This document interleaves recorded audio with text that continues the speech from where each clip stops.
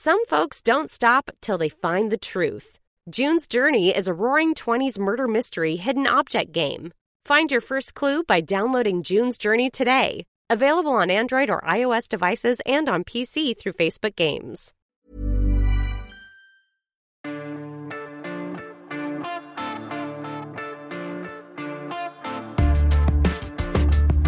Hi, listeners. I am not Sarah Wildman. This is Dan Efron, the producer of The ER. We are on a brief break till September 7th, but in the meantime, we're reposting an excerpt of an interview Sarah did back in May with Colin Kahl, a former Obama administration official. Kahl was the deputy assistant to President Obama and the national security advisor to Vice President Biden. In the interview, Kahl talks about being targeted by the Israeli private security company Black Cube, apparently in order to discredit him and the Iran nuclear deal he was involved in negotiating. Kahl was back in the news this week thanks to a story that appeared in The New Yorker about conspiracy theories that circulated in the Trump White House last year surrounding certain members of the Obama administration.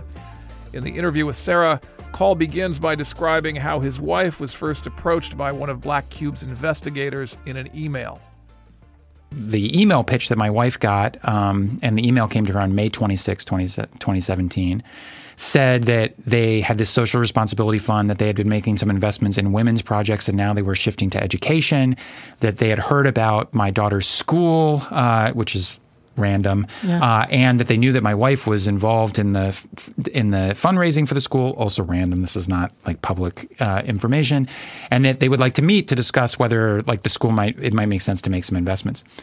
So my wife kind of forwarded that email to some people that we know who are education consultants and also some family members who work in the finance world, and everybody thought that something about this was weird. But so wait, okay, we all get weird, scammy emails. Yeah. Nigerian princes, things totally. Like this. Or, you know, I've gotten emails from friends and acquaintances saying that they're stuck in a country, that kind of thing. And you write them separately and say, has your email been hacked? Yeah. It didn't look like that. No, it didn't. And well, partly because those scams, those kind of Nigerian prince scams, are generic, right? Mm-hmm. They're part of this. That's why they tend to go in your junk folder or your spam folder, right? Is that they get blasted out to a lot. This was very specific, right? This was tailored. You know, my wife's name is Rebecca. Dear Rebecca. And, you know, And there weren't the typos. No typos. It had, you know, the name of my daughter's school. It had information that my wife was on the fundraising committee. It had... which is a volunteer role. Correct. Okay. A volunteer... No, your listeners need to get a volunteer role at an obscure public charter school in the corner of DC. Like there's no, I mean, it's a great school, but nobody would know about it in the UK. It's just inconceivable. And it also had kind of like official letterhead. There was a little website for the entity. It wasn't particularly deep, but it existed. So my wife forwarded this around. The folks we knew in the education and finance world thought this sounded fishy. So to test whether it was fishy or not, my wife sent back and said, look, I'm not really the person you should talk to. You should talk to the leadership of the school. Here are their names and emails. Like you should. And the person said, no. We really want to talk to you as a parent. We really want to make sure that we can talk to you. And she said, okay, well, I can't really meet with you, but here's the other parent who's on the committee with me. And actually this other parent has 3 kids at the school. She knows the school way better. You should really talk to this other parent. And they're like, no, we really want to talk to you. At which point we're like, this is a scam. This is, you know, one of the people we reached out to in the finance world said this sounds like something actually that a foreign intelligence entity might do. Like, so someone introduced the idea it was foreign intel, and which is conceivable because I was a national security official in the Obama administration. Maybe they were, you know, but so we kind of just kind of. And disappeared. Your wife does not work in national security. No, my wife many years ago, my wife worked for the National Democratic Institute, which is an NGO that does political development work all over the world.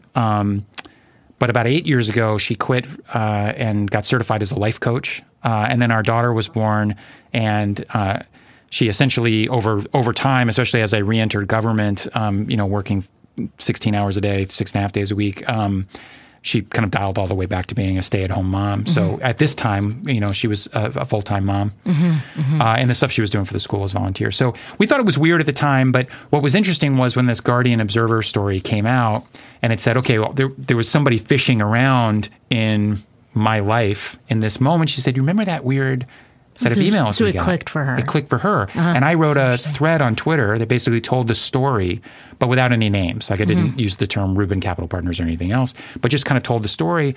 And a number of people said, this really sounds like the methodology of this firm, Black Cube, this Israeli private intel firm. And then Laura Rosen, who's a reporter for Al Monitor, a really good investigative reporter, reached out to me. We know each other pretty well. And she said, can you tell me any more? And I actually gave her a screenshot of the original.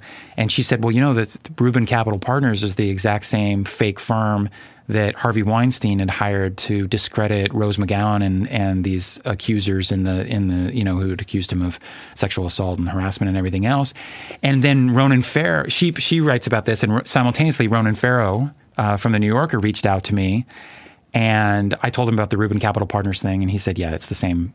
That's Black Cube.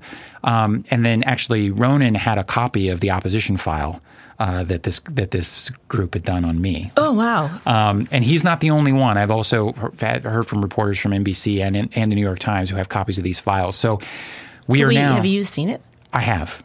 It's not, Did you discover something about yourself that you didn't know? No, frankly, who knows whether this is the sum total of what they dug up on me, but it had a little bit of the feel of if you gave a research assistant 6 hours to scour the internet and get maybe a little more access to Facebook than you're supposed to. Right. What types of information? It's like, where do I live? What's my work history? Who are my in-laws? Who are my relatives? What kind of car do I drive? That type of stuff. Creepy, but not spectacularly insightful. But the fact that these reporters had it, I think at this point we are 100% sure that it was this entity, Black Cube, that was hired. I think the $64,000 question is who hired them. The Observer and Guardian continue to assert that they've either seen documents or they have credible allegations that it was Trump aides or Trump associates. Others have said maybe it's a corporate client in the Gulf or somewhere else. So I think that's the next shoe to drop is to figure out who hired these guys. Because that's unclear. It is unclear. So I don't have any direct evidence other than what's been reported. And the two stories that have been reported, one is that, it was Trump aides, and the other is that it was a corporate client. Of course, these explanations aren't mutually exclusive. My guess is if there's any connection back to anybody in Trump world, there's no reason you shouldn't expect to see a contract with some Trump aide signature on it, right? It would be one or two hops removed, some wealthy donor or some corporate entity that they know or something else. I do think, though, that to figure out who hired these folks, one has to answer two questions. One is, why did they target Ben Rhodes and I specifically as a pair? Because after all, we were senior officials, but there were other more senior officials. We were involved in the Iran deal, but hardly an exhaustive list. John Kerry and Ernie Moniz and Wendy Sherman and Susan Rice. And, there's a lot of other people who could have been targeted. So why the two of us? And then the other thing is, why the timing? Why the spring of 2017? And those two things put together of Ben and I as a pair and the timing is what makes, I think, at least the notion that it's tied back to Trump associates plausible, because there was this obsession that a number of Trump aides had with Ben and I specifically in the spring of 2017. And so maybe it's just a coincidence that they had an obsession with us. Why in the spring of 2017? Yeah, it's a great question. So I think a couple of reasons. One, Ben and I were very active in both the media and on social media in criticizing the Trump administration, probably to a degree that is abnormal of former government officials. Usually there's a little bit of a cooling off period. I think it was different this time because a lot of Obama administration officials, especially those of us who were there through the very end, saw so many disturbing things about the incoming administration during the transition that I think there was a sense of existential anxiety about the administration that's not typical. So I think people were more actively critical than is typical, and Ben and I were pretty far out there. I think that's the first thing. I think the second is that there was a set of aides close to Trump who were obsessed with the series of leaks, right? Leaked transcripts to foreign leader calls, right? Leaks about the Russia stuff to the to the Washington Press or the New York Times and others. Leaks about, what Trump might have told Lavrov in the Oval Office. Like, they were just obsessed with trying to figure out who the leakers were. And for whatever reason, they zeroed in on Ben and I as the most likely puppet masters of the deep state. And this sounds crazy, by the way. This sounds absolutely freaking crazy, except that apparently they believed it. At any point, did you worry about your family and things like that, though? I mean, when that email came in, did you make any connection at that point, A, to the Trump administration or to any other, kind of trolley kind of things? And B, did you start worrying, oh, well, at least my wife's not involved in this? So I think it was, at the time, I didn't draw any connection to the Trump administration. And once again, I still don't have any smoking gun evidence that they were involved now, even after all the reporting. So I think we found it was creepy. I think the fact that once my wife stopped engaging, this persona at least left us alone. There were probably maybe half a dozen emails back and forth between May 26th and I think the last email was June 15th of 2017. They didn't stalk us after that. Mm-hmm. I do think there was some separate outreach to me. Looking back at my Gmail, there appears to have been some outreach from what I think is a fake French think tank at the same time to try to set up a similar meeting with me. Mm-hmm. But was it also so strangely off subject or no? No, the French think tank one was a little bit more plausible because they wanted to invite me to Paris to be on a panel to talk about the Obama administration's non-proliferation legacy, including the Iran deal and some other, which is not unusual because I'm an academic, I'm a think tanker, I write about this stuff, I do stuff like this all the time. What was weird about it was that I could find no information that this think tank actually existed. And it was another one of these things where I kept trying to push them off, and they were very insistent on meeting with me. And so there were some creepy things that were happening, but I don't think we ever felt at personal risk. Because I don't think the goal was ever to do us physical harm. I think the goal was to try to dig up dirt on us. I'm still not sure exactly what that dirt would be. We're pretty boring middle-class people. But blackmail of some kind? Yeah, I guess. My guess is, look, if this Black Cube agent had set up a meeting with my wife, what they appear to have done in other cases is essentially they surreptitiously video the whole thing, right? So they put down a briefcase that's got a video camera, and they videotape the whole thing. And then, probably they would have tried to offer to make big investments in my daughter's school, but maybe with a finder's fee, right? Like a commission. Mm-hmm. We don't. It's like something that my wife never would have accepted to begin with. But if somebody had accepted it, you could frame it as corruption, right, of some sort, or illegal, or use it as blackmail or something. Maybe they would have tried to befriend my wife and try to solicit, I don't know, salacious information about me or stuff get access to our financial situation or whatever. I don't know. So all of that is extraordinarily creepy that anybody would do that, period. But I don't think the goal was to harm us. The goal was to try to dig up dirt to discredit us.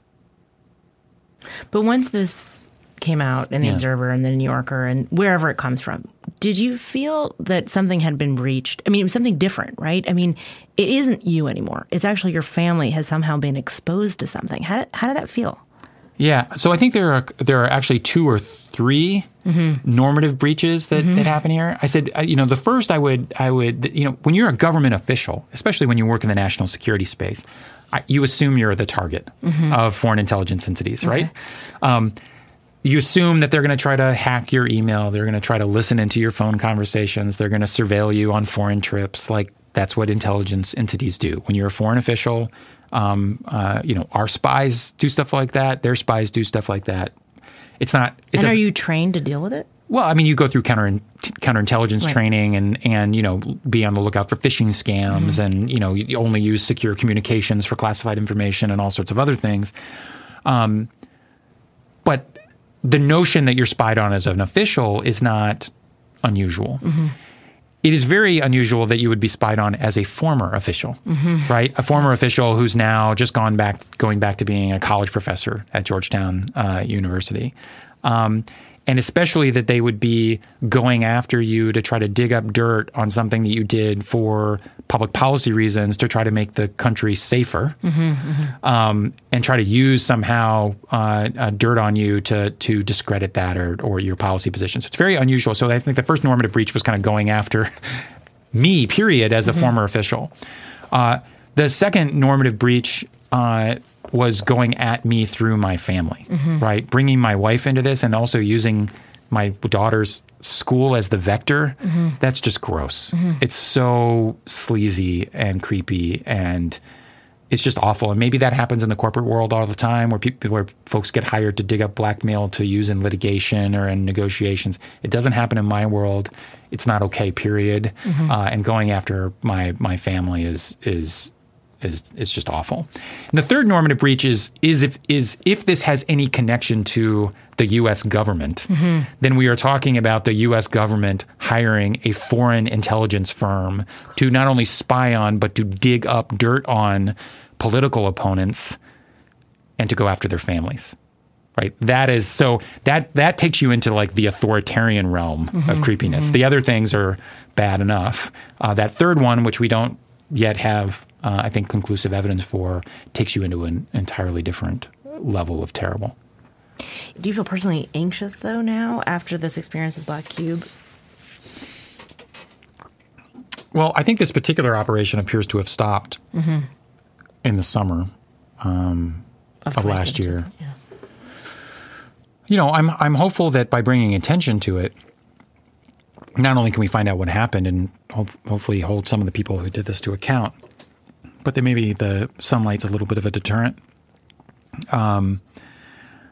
I don't know. I mean, at the end of the day, I'm not an important enough person to like, boy, if we could just bump off Colin Kahl, we actually would change like so many things. So, and I'm not particularly anxious in the sense that, you know, we are pretty boring middle class people. I don't think we have a lot of skeletons in our closet. I don't mean that. I mean about what it means for governing or governance, what it means for how we go about changing policy.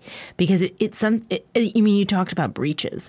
You know, it's one thing to criticize a policy. It's another thing to try to unravel the personal lives of the people who worked on that policy. Yeah, that's actually a very insightful point. I think that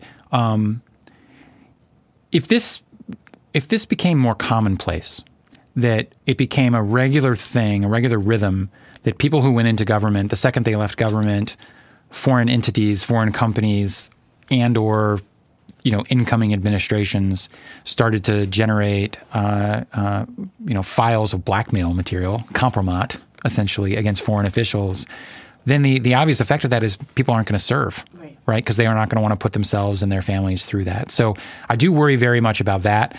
I obviously worry about, if our current government was involved in any way in commissioning this, then of course this is straight out of the authoritarian playbook, right? And so that's a much more existential question about the state of our democracy. But even if they're not involved at all, if we start to get in this habit, this pattern of going after foreign officials for the good work that they did for the right reasons in government, then good people aren't going to serve in government. Colin Kahl, thank you so much for coming into our studios. Sure. Great to be here. Thanks.